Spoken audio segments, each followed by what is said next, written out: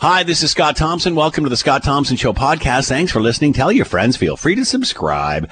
Coming up on today's show, some parts of southern Ontario are asking to remain in a lockdown. We'll explain why. Parliament is voting to recognize China's persecution of Uyghurs as genocide, even though the Prime Minister won't. And another East Meets West simulcast. It's all coming up on the Scott Thompson Show Podcast. Today on the Scott Thompson Show on 900 CHML. I'm Alicia Thompson, Scott's daughter. Kurt forgot to record his intro, so here I am. He owes me big time. It's the Scott Thompson Home Show. Here's Scott Thompson. Look, and I screwed it up. I made a spelling mistake. I said record his interview. And you picked it up and said intro. Good for you. Editing on the fly, girly. Making up for daddy's mistakes. All right. Yeah, sorry. In the last minute, Kurt forgot. What's that? I stuttered at the beginning. Oh, well. She's walking out the door and still talking. Kurt forgot to do the intro this morning, school and all that sort of thing.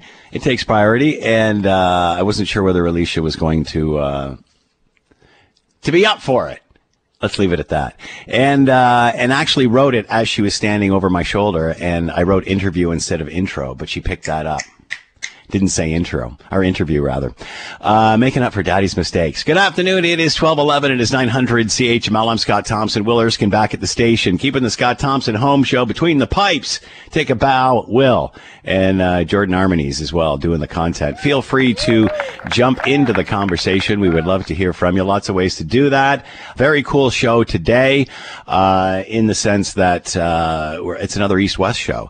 Danielle Smith, who we often do the East-West simulcast shows with, her last week in Calgary today, or this week rather, and is moving on to other things, but wanted to do one more last East-West simulcast. So we're going to do that in the 1 o'clock hour, so it'll be fascinating. We hook up with Calgary, and usually what happens when we hook up with Calgary, they just get a whole pile of Westerners slamming the East. So get ready for that. We'll do that between 1 and 2 this afternoon. Lots of stuff to talk about. Obviously, things have opened up in the Hammer in other parts of southern Ontario, now in the red zone. The lockdown officially lifted. However, obviously, in hot spots like Toronto, Peel, and York, still having a hard time getting the virus under control. And their medical officers of health are asking for the lockdown to continue in Toronto for at least another week or two. And here's a report on that. Dr. de Villa's message. I've never been as concerned about the threat of COVID-19 to your health as I am now. That despite the fact the number of new COVID cases are down. They don't sound bad. But today's variant count is the tip of an iceberg. She says 56 of today's cases are confirmed as a variant of COVID-19. Dr. de Villa says the caution she's calling for will make sure that we don't get caught in a cycle of opening and closing businesses over and over. Dave Woodard, Global News. All right, so obviously still having difficulty. I believe the restaurants in Toronto, it's been since October 10th. That they have been in a lockdown of some sort. So obviously you can imagine how that is hitting them. Let's bring in Matthew Bingley, City Hall reporter for Toronto and Global News, and is with us now. Matthew, thanks for the time. Hope you're well. As well as can be. How about yourself? Well, same thing. I hear you. So give us an update on this. Where is this now? Obviously, medical officers of health. We've seen Mayor John Tory also calling for the same sort of thing. Where are we on this now? And another question, and here's my follow-up, is that can these regions do this on their own? Do they need the provinces to do this? Well, it's a bit of a gray area in that sense, because we still need to have the province sign off on this, and Cabinet really will ultimately make that decision. As far as the request goes, now it's a little bit of strategy here on the account of the medical officers of health. It's both Dr. Eileen de Villa and Dr. Lawrence Lowe from Toronto and Peel. They made the very public decision to put this letter that they sent to the province's Chief Medical Officer of Health, Dr. David Williams, they sent that letter on the weekend, and it did ask to have the regions stay outside the new framework until March 9th. And they say that's at the earliest, so it really does all depend on the cases. We know that Dr. Williams and Dr. de Villa did meet over the weekend. Toronto Public Health did confirm that with me yesterday.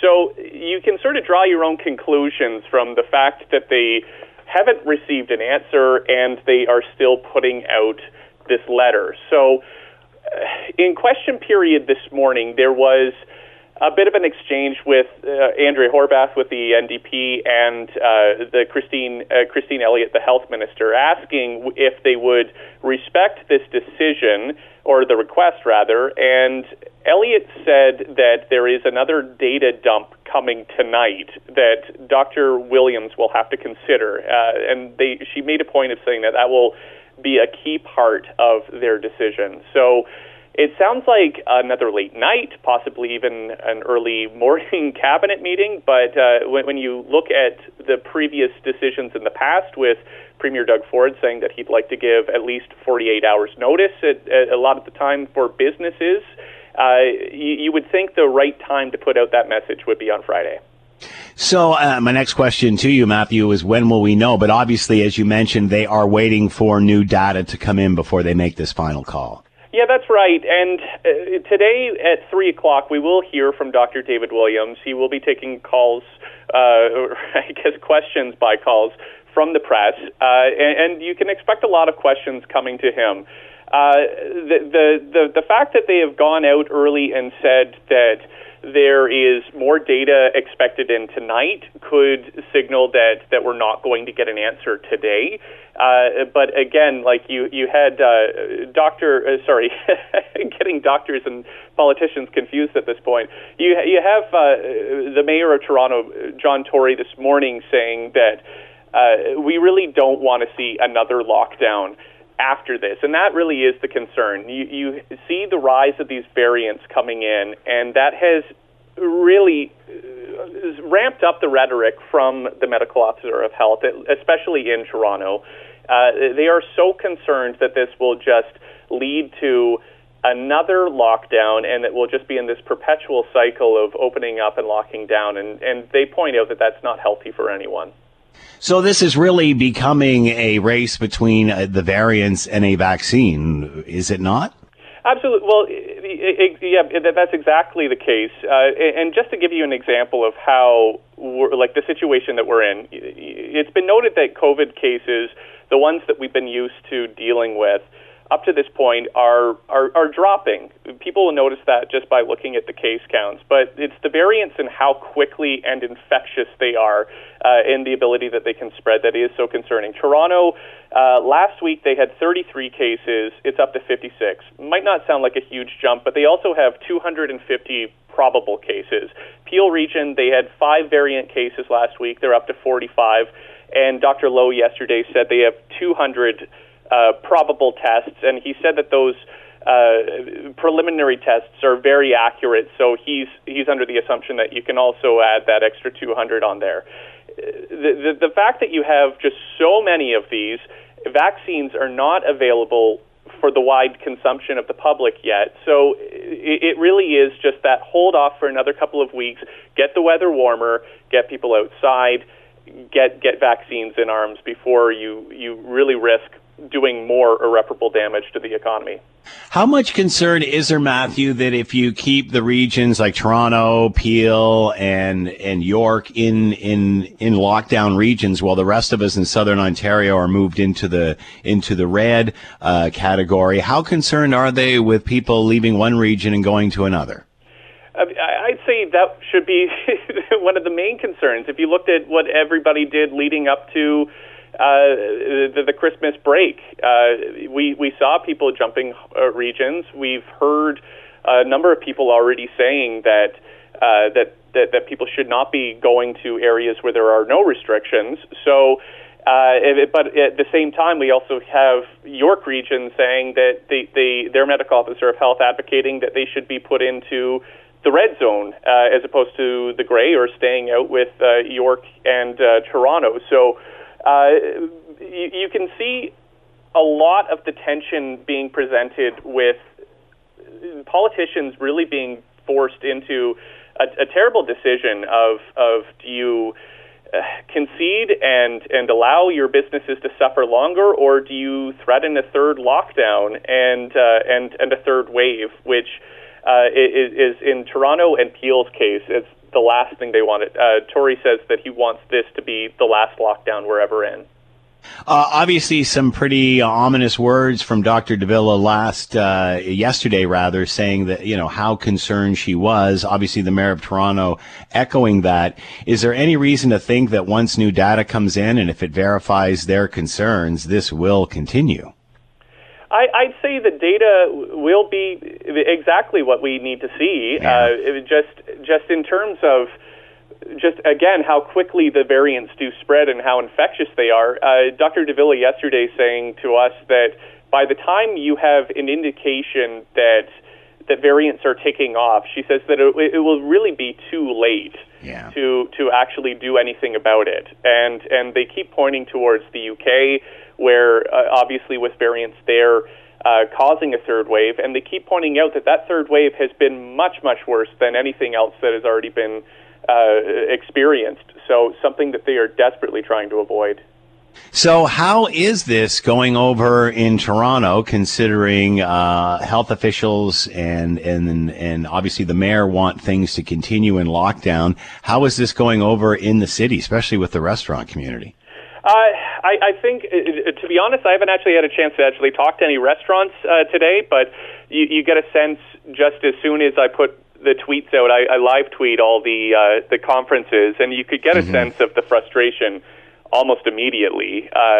Some people saying it's either the right decision or just the wrong one, depending on the viewpoint. If you want to sample from that, it's no doubt that there will be a lot of frustration from many retailers who will again point out the fact that you have big box stores open during all of this when they have been forced to stay shut. And the argument all along has been that they have better controls, that they can control the amount of people into their stores, and that if Toronto and Peel did go into the gray zone, it would still be a lockdown, but you would still have the new thing is you would have 25% retail capacity. So that has been something that they've been gunning for all along, and when you have an estimated 75,000 other businesses in the province that could be closing their doors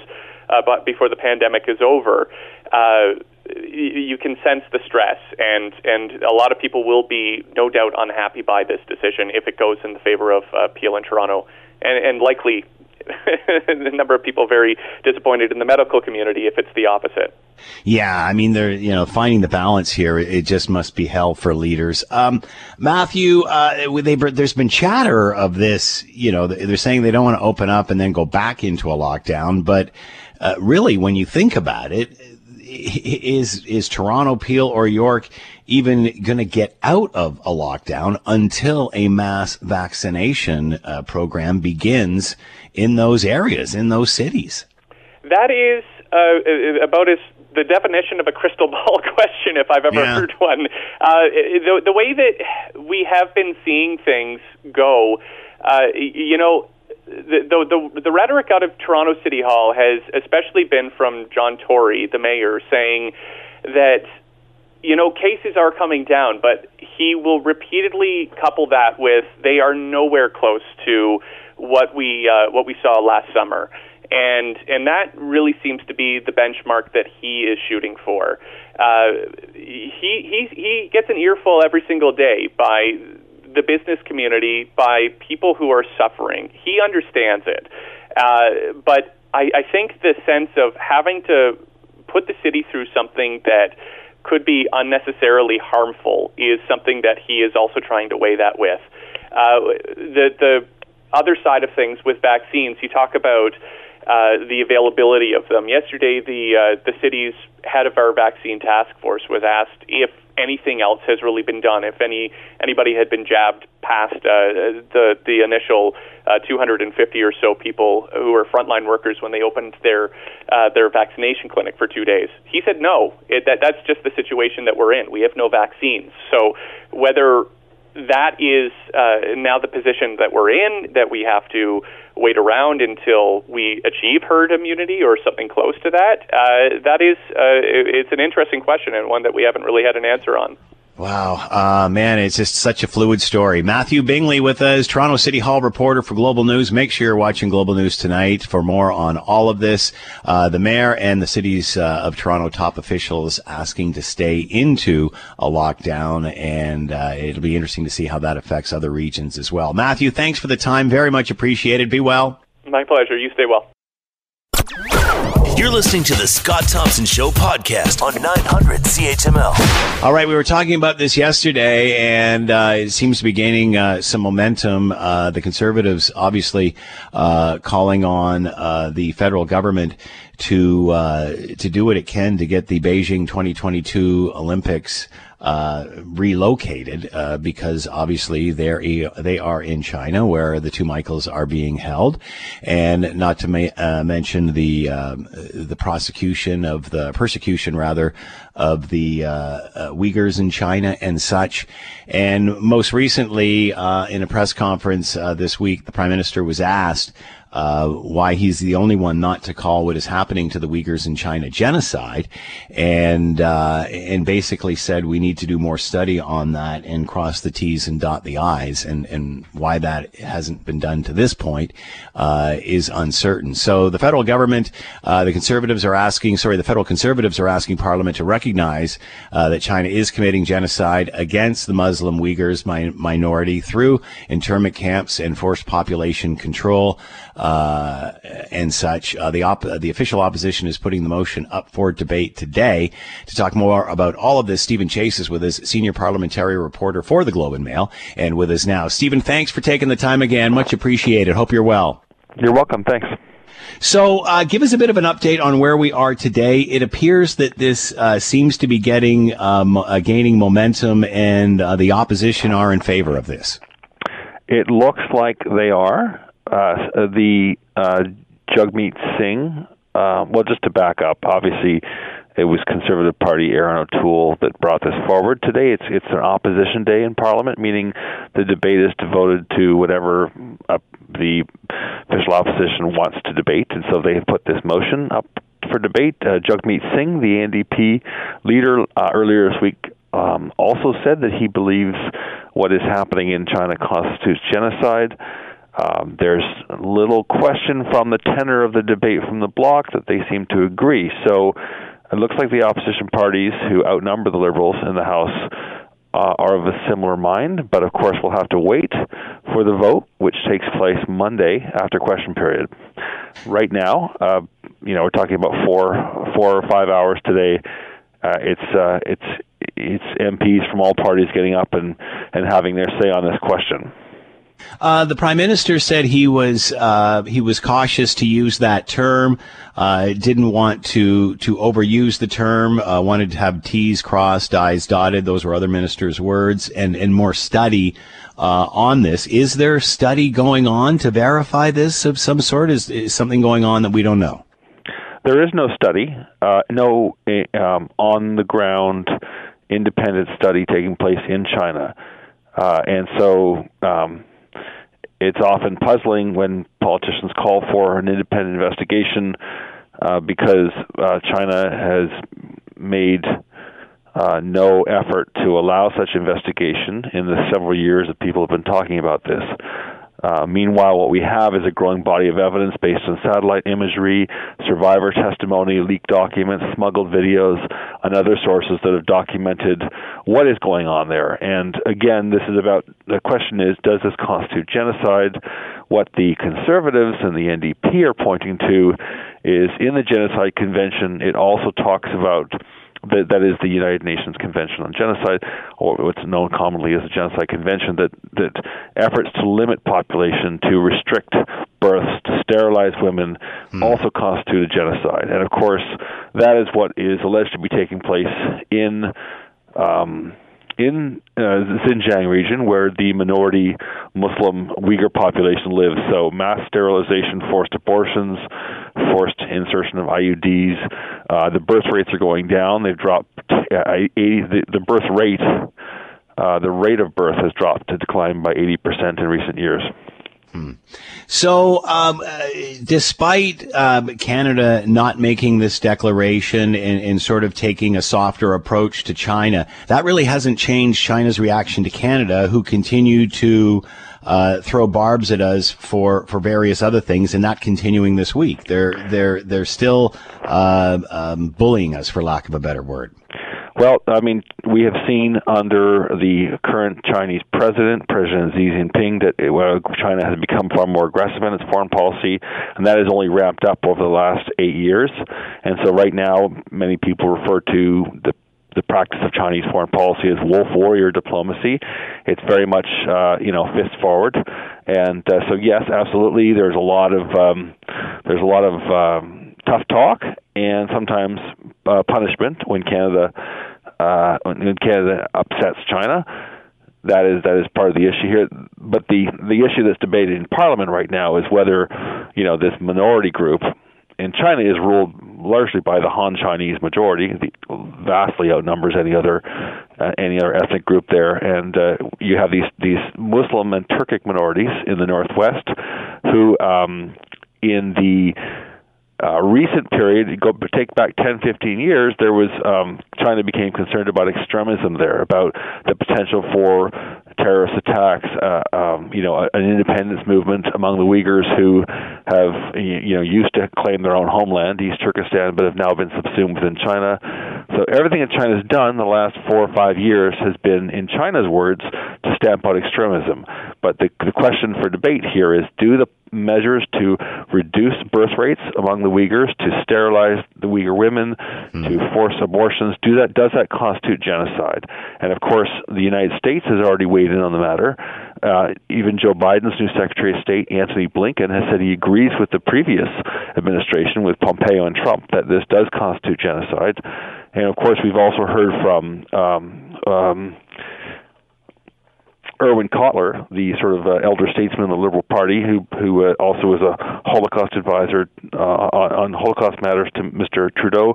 He believes it's genocide. So the question that the Liberals are posing, however, is: does this cheapen or lessen the value of the word if we apply it to the Uyghurs? And that is what's up for debate right now. Some people are pointing out that Mr. Trudeau himself called the horrible case of murdered missing Aboriginal women, he called that genocide 3 years ago, and they're asking him why he's reluctant in this case. But again, it comes back to what you mentioned before. Mr. Trudeau says he wants to see a full investigation. People question whether that sort of investigation is possible. So what happens after this vote? So say all of the opposition votes in favor. What happens then? Does he have to declare that? I mean, where does this go?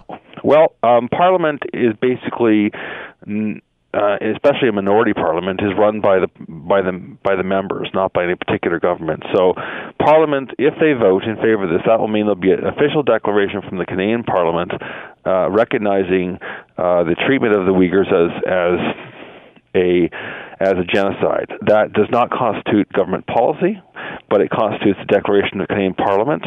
So it will be, I guess, you could argue that's a substantial condemnation, and that is not the sort of thing that other countries have done yet.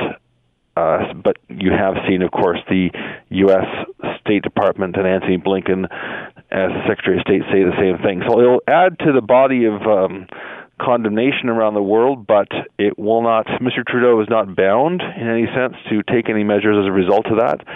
He's supposed to take heed of what Parliament says, but he's not bound by it. Just as last fall, the minority Parliament voted, urged Mr. Trudeau to come up with a solution and decide whether or not to allow Huawei within 5G, within the 5G wireless network, and Mr. Trudeau ignored that. So what does this mean for the Prime Minister then if this vote favors the opposition? Does he just ignore it and move on, or what does this mean for his brand? It puts more pressure on him because he has talked about a feminist foreign policy, has talked about Canada being back on the world stage, and he has people within his own party, including, of course, there was an entire subcommittee, a human House of Commons subcommittee that declared last fall that this constitutes genocide, and the majority of members of that were Liberals as well. So it puts more pressure on him to do something. I'm not sure that he can always he will be able to justify it, probably with the argument that this could hurt the fate of the Michaels, which is often a justification that we hear from the Liberals, that anything we do to anger China could jeopardize the plight of the two Michaels, who of course have been incarcerated with what Canada has called manufactured allegations. It sounds like they're angry anyway. 2 years. It sounds like they're angry anyway, though. I mean, man, he's in a weird spot, that's for sure. What about Beijing 2022? Where does that leave? Where is that in the discussion? That is actually sort of one of the things that the opposition has argued should follow from a declaration of genocide. If you truly believe that the Chinese are basically conducting genocide against this Uyghur population, then how can you, they argue, send your athletes to participate in the 2022 Games, which is an event that China will certainly use to try to cement its legitimacy and to sort of push back at a lot of the criticism over the last few years. China will argue, if all these Western nations are coming to our games, that means that we can't be that bad. So the NDP and the Conservatives and the Green Party have all said publicly that we should push or press the Olympic organizers to move the games out of Beijing. They argue that it wouldn't be fair to deny the athletes a venue to compete, but they're arguing the venue should be changed. And now that I mention it, the son of Gilles Duceppe, who is also now a Bloc MP, has also started a petition to with many Bloc supporters and Quebec politicians to also call for the games to move. So we have seen no indication that Mr. Trudeau will act on that or try to press the IOC for that. But the sort of calls by the various parties will sort of add to that what has been a growing sort of chorus of condemnation around the world right now. Again, however, Mr. Trudeau has no need to heed them or to take any measures, and we haven't, in fact, seen any sense that he is reconsidering sending our athletes to the Games in 2022. In fact, his government has said it's up to the Canada Olympic Committee to decide, which is essentially a private organization with which receives some government funding, but the government has sort of downloaded responsibility for Beijing to that organization and says it will not make a decision itself. Stephen Chase with us, senior parliamentary reporter for Globe and Mail. The article in the Globe and Mail, Parliament to vote on recognizing China's persecution of the Uyghurs as genocide. Stephen, again, thanks for the time. Much appreciated. Be well. You're welcome. All right, let's bring in John Williamson, Conservative member of the Canada-China Committee, and is with us now. John, thank you for the time. I hope you're doing well. I am. Thank you very much, and thanks for having me on your show today. Once again, just remind everybody what the Canada-China Committee is all about. Great question. So this committee was set up after the last election. It was passed by Parliament to set up a committee to study and investigate, really, all aspects of the relationship between the Government of Canada and the People's Republic of China. And I should note as well, this was set up because over the objections of the Liberal government, they voted against it, but the other opposition parties voted with the Conservatives. It was our motion to set up this committee, and we have been meeting over the last year and a half to probe the relationship between Canada and the U.S. and China, and examine. Most recently, we looked at what's happening in Hong Kong. Our next study is going to be on the security aspect. We've looked at some of the involvement with the People's Republic of China and their deepening ties with our universities and our research facilities. So it's meant to have a critical look at the relationship with China because we have lost confidence in the government, the Trudeau government's ability to deal with China in a responsible manner that protects Canadian values and upholds our safety and security.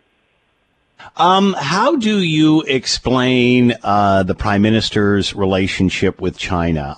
Many can understand that, okay, you don't want to upset them. They've got the two Michaels, and you don't want to, you certainly don't want to advance any sort of conflict in any way.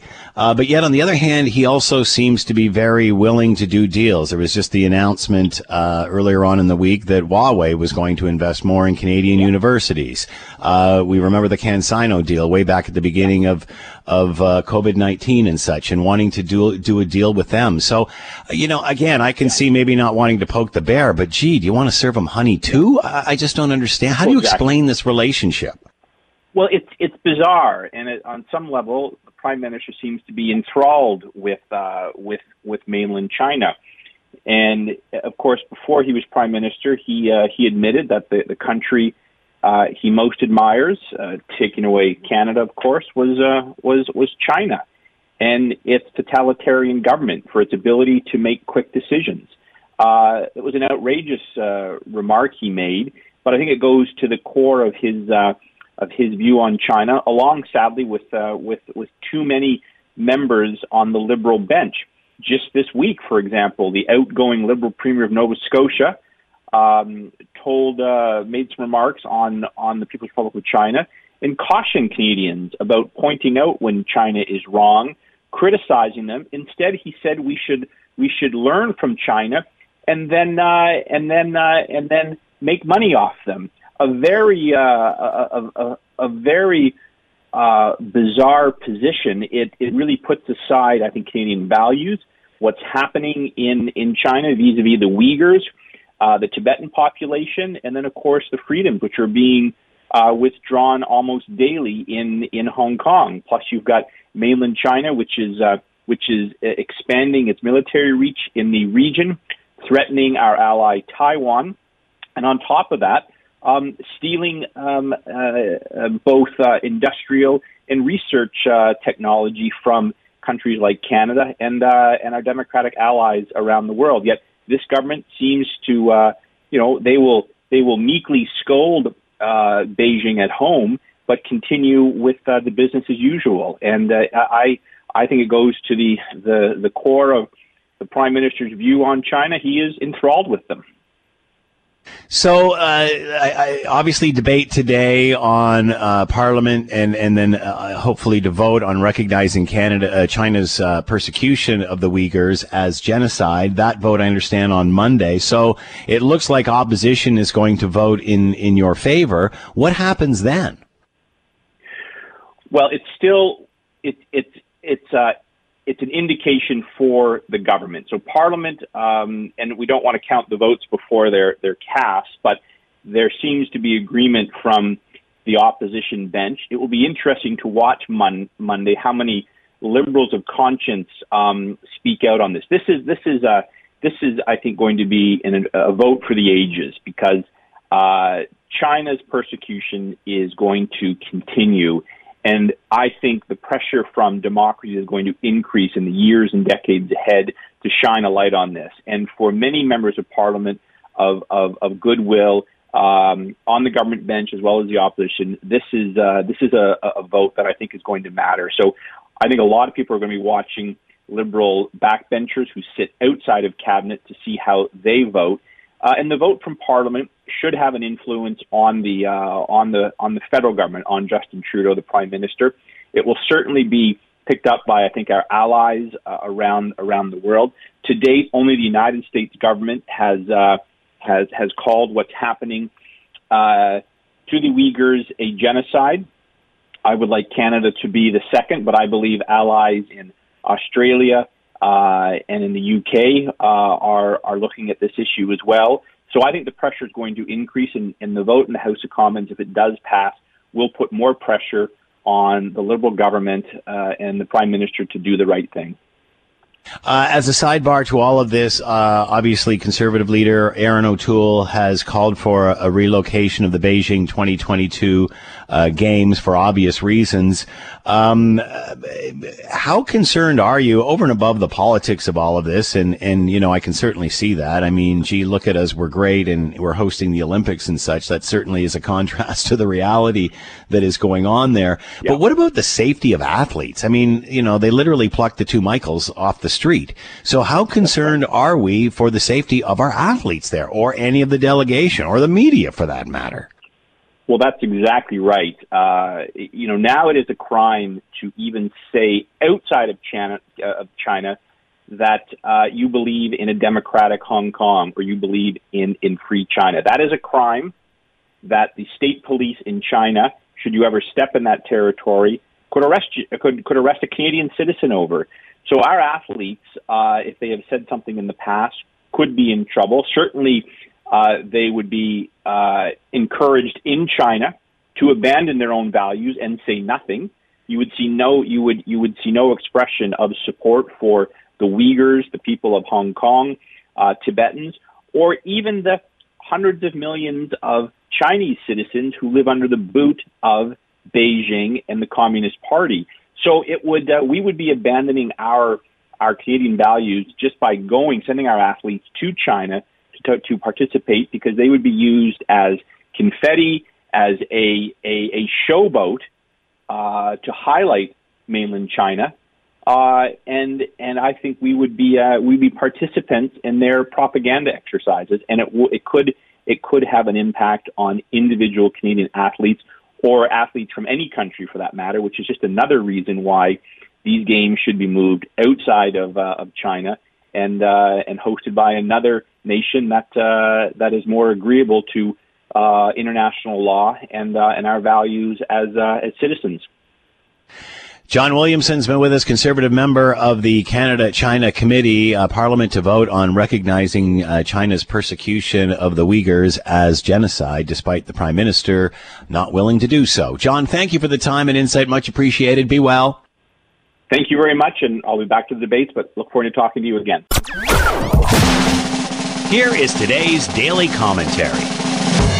It's amazing how a life-changing event, like a global pandemic that has had most of us in Southern Ontario locked down in some form or another, can change the way we do things moving forward. The technology that now allows us to work and learn from home has been around for years, yet never accepted until it was a necessity. A lifeline, like now, to get us through the seclusion of COVID-19. Another example of change is Ontario's liquor laws, which were some of the most archaic in the free world. Remember when selling booze in a grocery store was signaling the end of a civilized world as we know it? Now restaurants can sell what Albertans would call off sales with takeout food, not to mention extended patio service privileges that European cities have enjoyed for generations. Now 7-Eleven has applied for a liquor license, not only to sell at the store, but to enhance their expanded food sales. Who knows what that involves?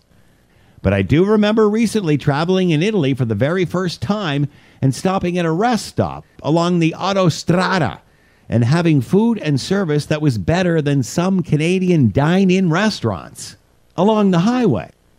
Here we grow again, thanks to COVID-19.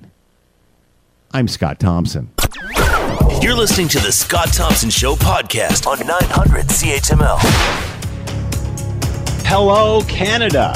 It is another coast-to-coast simulcast, another east-west simulcast between Hamilton and Calgary and Edmonton, Ontario and Alberta. Good afternoon to everybody here in Ontario, and good morning to those in Alberta. I'm Scott Thompson. It is the Scott Thompson Home Show on Global News Radio, 900 CHML, and we are joining up with the Danielle Smith Show in Calgary at QR 77.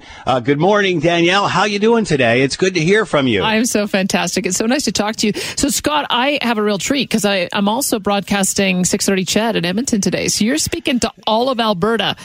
You know what? I got a chill up my spine because, as you know, during the 80s, I spent 3 years in that province during the Olympics and had a great time. So it is fabulous to be chatting with Edmonton, and we look forward to listening to the West slam on the East, as always seems to happen in these shows. And bring it on. We'd love to hear where your thoughts are. I'll start off. Just give us a little bit of an update on where you are with COVID-19 and what's happening in Alberta. It's funny because our premier, I think, started off really trying to be balanced. The term that he kept using all the way up until November was that he needed to be mindful of both lives and livelihoods. But something happened, and I'm not entirely sure what it was. We did see a spike in cases that was bigger than what we saw in March and April. But I think your premier, Doug Ford, as well as Premier of Quebec, François Legault, I think that they were very influential on the decision that he made. We went into a pretty hard lockdown. So he doesn't like to call it that because I think he still likes to think of himself as trying to find that right balance. But we weren't allowed to see any family members, either indoor or outdoor. Our social cohorts went down to 0. Restaurants were closed. Gyms were closed. Retail was taken down to about 15%. I think we made a bit of a better decision than other provinces did, because we were watching as the big box stores in other parts of the country, I think including Ontario, got to stay open. Meanwhile, the little guys were getting hammered. So he did he did things a little bit differently. We've now just gotten back into entering into a new phase of reopening. It's got several steps to it. And we're looking at our hospitalization levels as a way of gauging how much more freedom we can get. So restaurants opened last week. Kids have gotten back into minor sports in school and outside of school. Some gyms are allowed to open for personal training. So we're slowly reopening again, but we're still probably several months away from being back to the kind of freedoms that we had in November. Now, you're in a bit of a different situation because the Premier's taken an all of Alberta approach. He hasn't gone back to looking at the regional approach. And so you've got places that have 0 cases, literally, that are still under the same restrictions. It sounds to me like Doug Ford's doing things a little bit differently. So why don't you give us an update on what's happening there? Yeah, it very much is. It certainly isn't a one-size-fits-all here. And, Toronto today, there's 3 hotspots still in Ontario, that being Toronto, Peel, and York region, which are all regions in and around the city. We're a little bit down the lake, 20 minutes down the lake, and everybody else, which is pretty much from Oshawa to Hamilton all the way around the greater Toronto-Hamilton area, are in our color-coded red zone, which, again, very similar to what you're experiencing now. Things are starting to reopen, but again, we've been on a total lockdown since just after Christmas time, and it's been pretty tough. It's been pretty tough through January and February to get through this. The situation happening in Ontario right now, and this is happening literally as we speak, is the health officials in Toronto and the mayor of Toronto have all said, we don't want to open up now. We need to stay in a lockdown for another week or two anyway. And now that discussion is being held between the Premier's office and the City of Toronto and such as to what they're going to do. What that hinges on is the data comes out Tuesday nights and Thursday nights here. So obviously they're going to wait till tonight to see what the data is, but I would not be surprised if in fact that does happen with the rest of us in and around the greater Toronto-Hamilton area, around the lake, opening up and being in a red zone, that Toronto still remains locked down. So it's a very tough situation. The cases are going down and have been going down dramatically due to these protocol and due to these measures, but they are very concerned of the new variants that are coming in. And apparently, obviously, they spread a little bit faster, and most of the new cases that are coming in now are these new variants. So although, and here's the conflicting information, although cases are continually going down in Ontario, they are concerned about the new variants, and this really is a race between the vaccine getting here and how much of a hold these variants actually do have. But yeah, it's still very, very precarious here. We're having the same parallel discussion. I guess the way I look at it is if the variants are going to cause as big a deal as they keep saying, we'd start seeing it at some point. You wouldn't start seeing if it is more transmissible and we have more reason to be worried, you wouldn't see the daily case counts going down. You'd begin to start seeing them go up. So at some point, we have to get to a balance where we realize that we're always going to have variants. One story I saw, for instance, said that we know that we've got 4,000 COVID-19 variants already. Only a few of them are of interest. But if they're going to continue to tell us that variants are the reason we've got to stay closed, then we'll stay closed forever. And that's not going to work. Well, again, that's where we come to with the vaccine. Where does the line between the variants and the vaccine interject? When do they finally meet? When do they finally come together? And, obviously we're hearing with the Prime Minister, in the Prime Minister's office that it's still going to be, by spring, late March before, 6 million doses arrive, considering nothing else is approved, 6 million doses by the end of March. Well, 2 doses per person, that's 3 million. There's just less than 15 million people in Ontario. They need 10 million vaccinated to even have herd immunity. That's 20 million doses. So this is a drop in the bucket until they all arrive. Truly, let me ask you where things are, because you've got also a strange system there, because you've got so many different health regions that have different priorities. They seem to coordinate on some things, maybe not so much on others. We have a single health region, so when decisions are made by our Alberta Health Services, it goes province-wide. And we ended up going through and giving all of our long-term care residents that first dosage of the either Moderna or Pfizer vaccine. Some of them have even had the second doses. So when we get our next batch in, we're going to be at a point where our most vulnerable citizens in the nursing homes are, in theory, protected. Are you in the same situation in Ontario? Well, that was the big argument, was people were complaining that Doug Ford had all of these doses sitting on shelves. Well, no, that's the second dose reserved for the people who got the first. That's per the prescription of Health Canada and of Pfizer. I remember Dr. Bonnie Henry in BC said, I just can't justify having things sitting on shelves when they should be in people's arms. That sounds great, but then all of a sudden the shipment stops and the Prime Minister can't bring vaccines in. So where does that leave that decision? So in the end, Ford was taking the criticism for that, but then looks like the hero because we've administered so many second shots. So, again, at the end of the day, the key here is vaccine and getting it in as soon as possible and getting the shots into arms.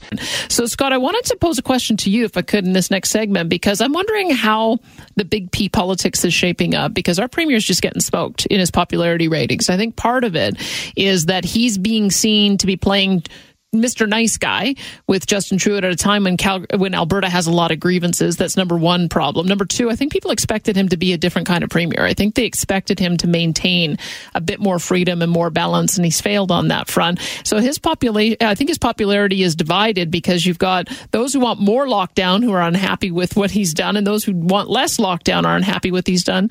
And he's not pursuing some of the autonomy items that are being put on the table by some of our independence parties. Meanwhile, your guy seems to be soaring in popularity, and it's there is this question of who is going to wear the blame for vaccinations. I think initially Prime Minister Trudeau was pushing it back on the provinces, but out here we're pretty firmly pushing it back on him. We've got the ability to do the jabs, we just need the supply. How do you see it?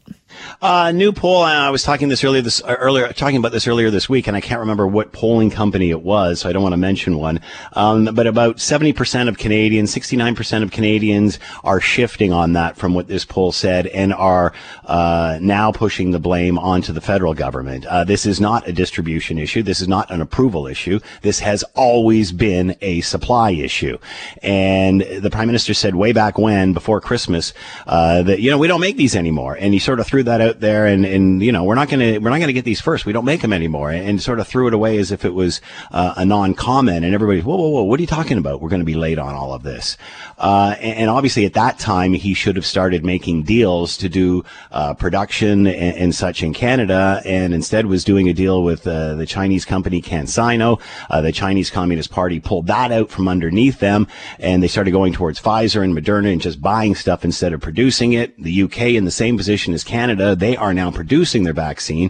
So again, I think it started, it was the provinces. They weren't doing this right. They had that on the shelf when it should be in arms. Whereas that, I think, is completely changed, and people are aware this is not a distribution problem. This is a supply issue. As far as the premiers, the perception here in Ontario was that Alberta was slow to this game.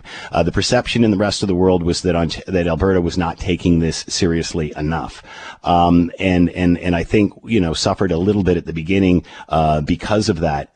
Doug Ford is very much walking a fine line, and it is right down the center.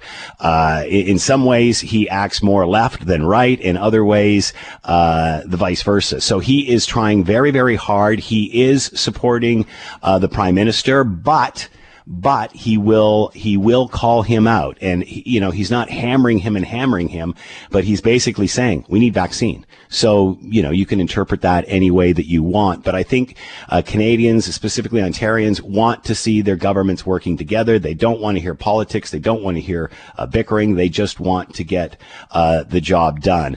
Obviously, in Ontario, the left hammers Doug Ford anytime, any chance that they can get. And as we've seen during the pandemic, his popularity has increased because he is playing this kind of, center person and trying to get everybody all on the same page. But every so often, some politics rears its head, and any time he has a loose thread, the opposition is certainly going to pull on it. But we're seeing with this decision right now that they're trying to make in Toronto in regard to whether keeping the lockdown in place. Again, for us, what's happening here is it's not the disease, it's not the variants, it's not how it affects you and me. It's the fact that the small percentage of the people that it does infect, a small percentage of those rather end up in an ICU. And we've been in situations here in Southern Ontario where our hospitals are jammed with people. And it's not so much whether young people get sick or old people get sick. The majority of the people that get this get over it. The majority of the people get over it. But those that don't end up being hospitalized. And that's the issue. The issue is once the hospital system becomes overloaded, that's when these restrictions start to go into I guess play. We're sort of on the other side of that now. And we accepted when the Premier said that we had to make sure that we were watching our hospitalizations. But we're now getting down to a point. We've got 370 people in hospital. Keep in mind, we're about 1/4 your size. Mm-hmm. So our numbers are going to be much smaller. That is nowhere near capacity of our hospitals. So people are wondering, what's the end game? Now that we're getting to this point, why do you keep moving the goalposts on us? I think that, so perhaps that balance is maybe shifted a little bit more in Alberta. The other thing I'd say, and when we were talking about the topics we discussed, I was delighted to see that you had Providence Therapeutics on the list, because we weren't sure whether the message was getting out that even though the Prime Minister has said we can't have local capacity to produce vaccines, Providence is. There's Entos Pharmaceuticals in Edmonton that also has the capacity. There's other companies in Montreal, as I understand it, who do as well. I don't know if your Premier is going to go down the same path that ours is, which is to look at cutting a separate side deal with these companies. Brian Pallister in Manitoba, he's gone through and looked at all the contracts. He says, you know what? There's nothing preventing us from signing our own deals. That's just something that the Prime Minister said. So now it looks like they're going to work on trying to get some supply from Providence when they get their approval. I don't know if we've seen the full plan from Premier Jason Kenney yet, but a big game changer on this one could be your province and your Premier. Has he talked about that, sourcing his own supply? We haven't talked about it. He hasn't talked about actually whether he's accepting a deal, but the rumor is floating around that he is in discussion with Providence Therapeutics. We've had the CEO of Providence on a couple of times talking about this. There's two major things that changed here in Ontario, and I think in the minds of Canadians. A few weeks ago, there was a Canadian on the news media here, Sir John Bell. He worked on the Oxford vaccine in the UK, the AstraZeneca vaccine, and he said that UK was in the exact same place as Canada. We did not produce it either, but back in March and April, we decided we were going to, and then 10 months later, we were producing it. And he said, Canada can do the same. 2 days later, Trudeau announces a Novavax deal with a U.S. company to do a production deal here in the same facility that was supposed to be used for the CanSino deal. Then a couple of days later, Providence Therapeutics starts banging on the media door saying, you know what, like, we've got this stuff. We were only a few weeks behind Pfizer and Moderna at the beginning of all of this, and we were shown the door. So, and now with the Manitoba Premier announcing that he's doing a deal, and when we chatted with the CEO the day that story broke, he said there were other provinces, and I'm guessing Alberta and Ontario, that were all involved in this as well. So yeah, the Prime Minister painted this picture that we did not have the capacity, and at the beginning we didn't, but we could have very quickly. But he decided after the CanSino deal fell through that the best thing to do was to line up in August. The first deal wasn't done till August, to start signing deals with Pfizer and Moderna, because we just buying it all up. I'm glad that you guys are seeing through that. What we always worry about out west is that you're not getting the same information that we are. And when we get back after another break, which we've got to take right now, I need to ask you about Line 5 and whether the imminent shutdown of that happening in May because of Michigan Governor Gretchen Whitmer saying she's going to pull the plug on the permit. I'm wondering if that is even permeating the media and on the radar screen, because it'll have an enormous impact, especially as we look at what's happening down south with their supply and energy in turmoil. I think we're out of time here. We're going to take a quick break. We are coming back. It is another East-West simulcast between Ontario and Alberta, the Danielle Smith Show in Calgary. I'm Scott Thompson, Global News Radio 900 CHML. We're coming back. You're listening to the Scott Thompson Show podcast on 900 CHML.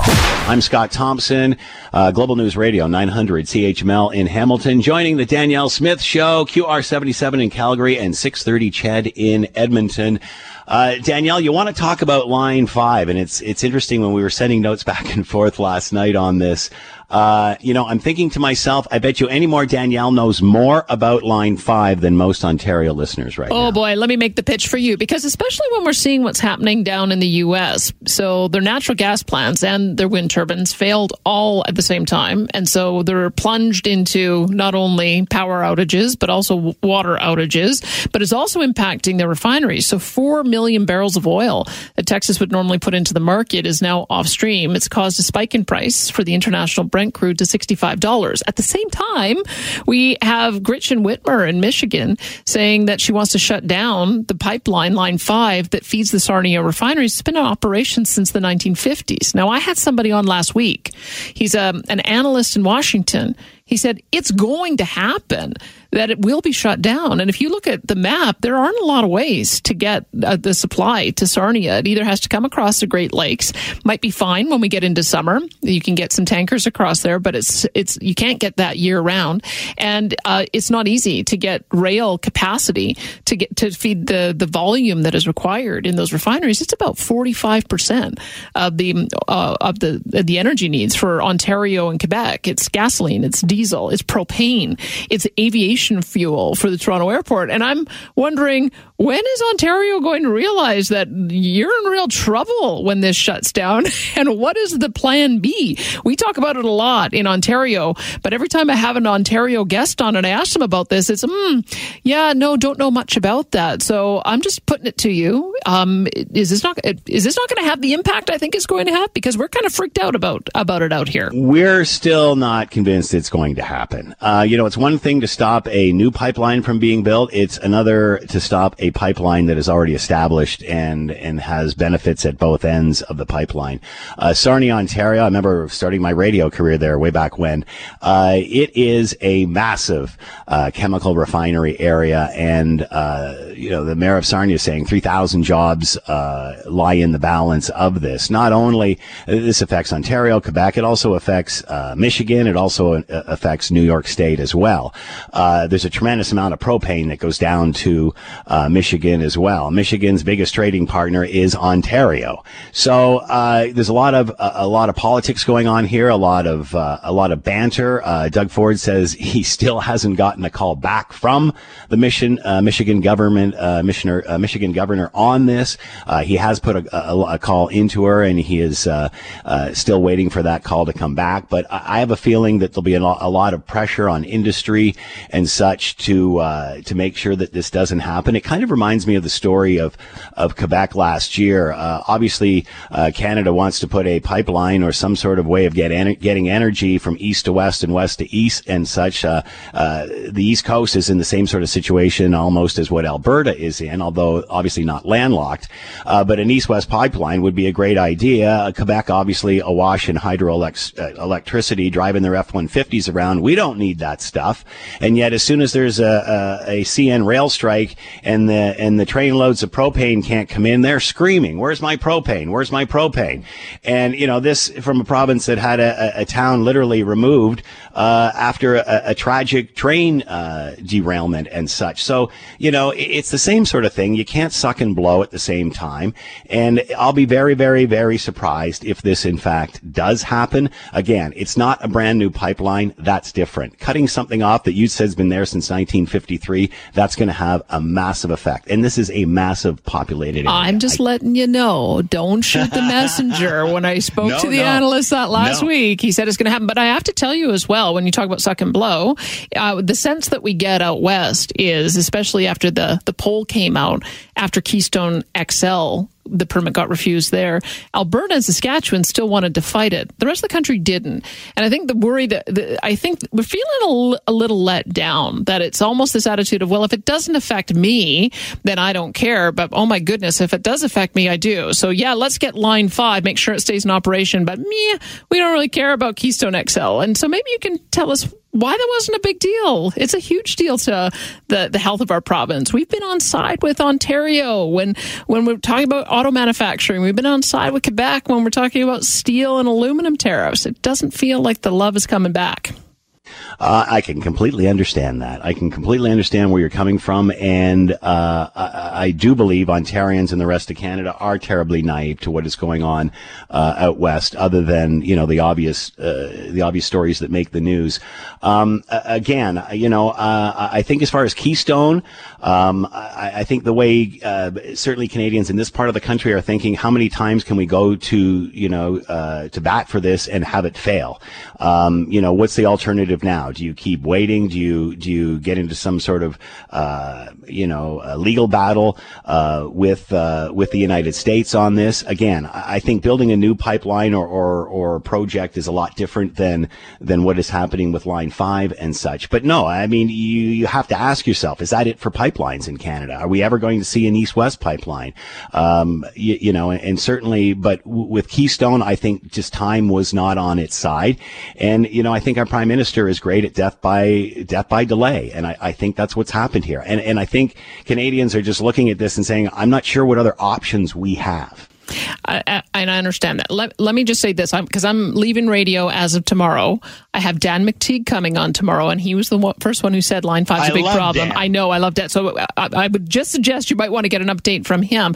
But I also want to get into advocacy, because I think it's really important that Ontarians understand just how precarious their energy situation is. So I'm going to work on a solution for you. If they do end up shutting down that pipeline, I promise you, I'm going to be working with industry to see if there's some way we can get you the supply that you need so that you're not going to be in the dark, or your cars aren't going to be stranded at the roadside. I should mention that Dan McTeague has been on the show several times and has expressed interest in Line 5. Absolutely. Okay, perfect. So we've got some calls coming in, and maybe I can take one before we go to our first commercial break, unless there's anything else you want to cover before we go. Nope, go for it. Let's do it. We've got Harpreet on the line here. Harpreet, go ahead. What's on your mind today?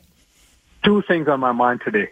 First of all, where do you think the Earth have reserved the carbon dioxide for the future use? They don't have a bank. It's called fossil fuel. Because Earth needs to sustain the life, and the life has to be sustained through the tree growth, plant growth. They only grow with carbon dioxide. They can fix the carbon dioxide, make the food, and the whole life cycle goes on. So if we lock the bank for the carbon dioxide, that's the fossil fuel, we all will die. And all these stupid scientists who are against the fossil fuel, they are dumb. And second thing. Okay, go ahead.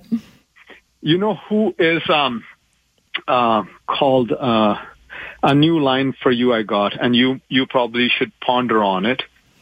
And that is, you know who is Pandemologician? No. Who will try to take advantage of this pandemic to win the next election? All right. I think we lost Harpreet there. I'm not sure who he was talking about there, but his bottom line is that we've got to come around to the reality that we need fossil fuels. Do you think there's that understanding, Scott? Well, again, it's either one extreme or the other. Where the hell's the center here? Excuse my language. I mean, again, I think the world knows and Canada knows that eventually we have to wean ourselves off fossil fuel. But I haven't talked to an expert yet that says this is going to happen anytime soon. It's a 20 to 50 year process. So again, let's take our energy, which is a lot cleaner than other parts of the world, and let's do our part to reduce worldwide consumption and such while we work on what the next level is. Technology got us into this problem. Technology is going to get us out of it. Not taxation, not government. Scott, you and I, we always find areas of agreement, but we have to go to a quick break. Do you want to throw to it? Yeah, that is, we are having another East Meets West simulcast between Alberta and Ontario. QR 77, 630 CHED in Alberta, 900 CHML here in Ontario. We're coming back. Let's see if I can get the call letters right this time for Scott Thompson, who is with 900 CHML in Hamilton. We are doing a chorus coast to coast, East meets West, West meets East. We're trying to find some common ground. I've got some callers lined up, Mark, Debbie, and Marianne, but I know that we've got some callers lined up in Hamilton too. So Scott, why don't we throw to your first caller there? Sure, we'll go to Frank. Good afternoon. Or is it Danielle? Yeah, hi. Yes. Okay, great. Now, I was going to talk to you about oil, but you covered a lot there. So I'm going to put the dipstick into something else here to check out, and that is how you folks dealing with the pandemic. And I want to be just specifically your Premier Kennedy. Is he doing what you want him to do? What are the vibes there with regard to maintaining a solid mind on this over in your neck of the woods? Thanks for the question. I think we've turned a corner here. We want to see him focus as much on livelihoods as he is on those who are most at risk, the vulnerable in the long-term care facilities, because we've managed to get the first vaccination, the first jab in at all the long-term care facilities. We're seeing our numbers come way down. We're seeing our hospitalizations and ICU come way down.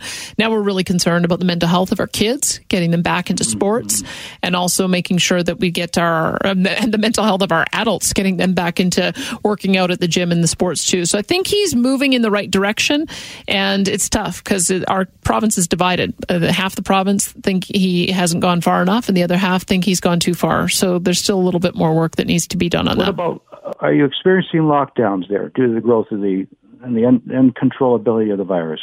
We're experiencing lockdowns, but I don't know about the extent of the control of the virus. Our virus load peaked. Our number of cases peaked December 4th, and we had lockdowns December 13th. And what we're told about this virus is if that's the case, the peak should have happened 2 weeks before the number of infections, because it takes a couple of weeks for them to work through the system. So I know that politicians love to give themselves credit for being really draconian and having these results. But if you look around the world, lockdown, no lockdown, more extreme, less extreme, viral patterns in this part of the world follow the same pattern. It peaks in November, December, January, and then it comes down, and that's what we're experiencing. And I think the politicians are moving a little more slowly on it. Do you feel you're getting your fair share of the vaccine, and timely as it is in Alberta as compared to the other provinces? Have you compared to the other provinces? Yeah, I've asked the Premier about it. I'm having him on again tomorrow, and so we'll make sure that we get an answer from him too. But when I asked him about that before, I think everybody's in the same boat. Everybody is. Go ahead. Pipeline. You talked about the oil problem. What is the mental state of the Albertans now? There's a lot of talk. I heard even I listened to Roy Green he talks to Kenny that he doesn't come out. Kenny, of course, he's not. But people, I get the wave that Albertans want to pull out of Canada. They're getting disgusted. They're losing their faith in the ability for this government, federally, to unify the country and come to bat for you guys.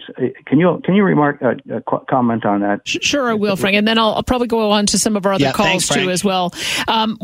I would say that Jason Kenney's in real trouble because there is a party, the Wild Rose Independent Party, led by Paul Hinman, that's polling at 10%. And if that continues, he's going to potentially lose some rural ridings, and he will definitely lose Calgary and Edmonton, and then we will end up with another NDP government. So that is definitely what's going on. And I think that he has to make sure that the group that wants him to be more independent, to take on Justin Trudeau, to make sure that Alberta can stand strong, I think that he's feeling that group is feeling like they're letting him down.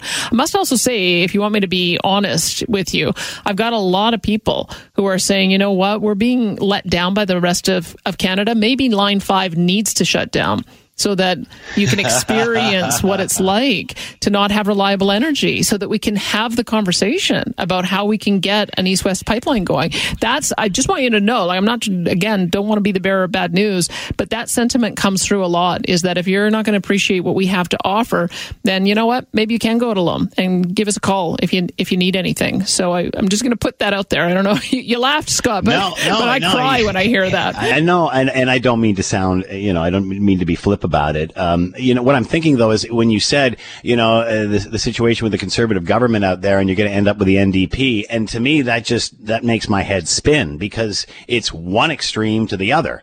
And again, I think the solution to a lot of this is in the center. It's not in the extremes. I think we're hearing too much from the far left, too much from the far right. And I think the solution to all of this is in the center. It's about being fiscally conservative and socially liberal, taking care of people, but also giving people the right to have a job and to work and to improve their lifestyle and such. So, again, I think it's either way over here or way over there. And I don't think that's where the solution lies. Again, you and we always like to try to find the center. It's pretty hard to find these days. Let's go to Mark, see what he has on his mind. Mark, go ahead. Your thoughts today. I was going to cover something different, but now that we're on a national audience, I'm going to lay this down for for all the callers and all the listeners in Ontario and Quebec.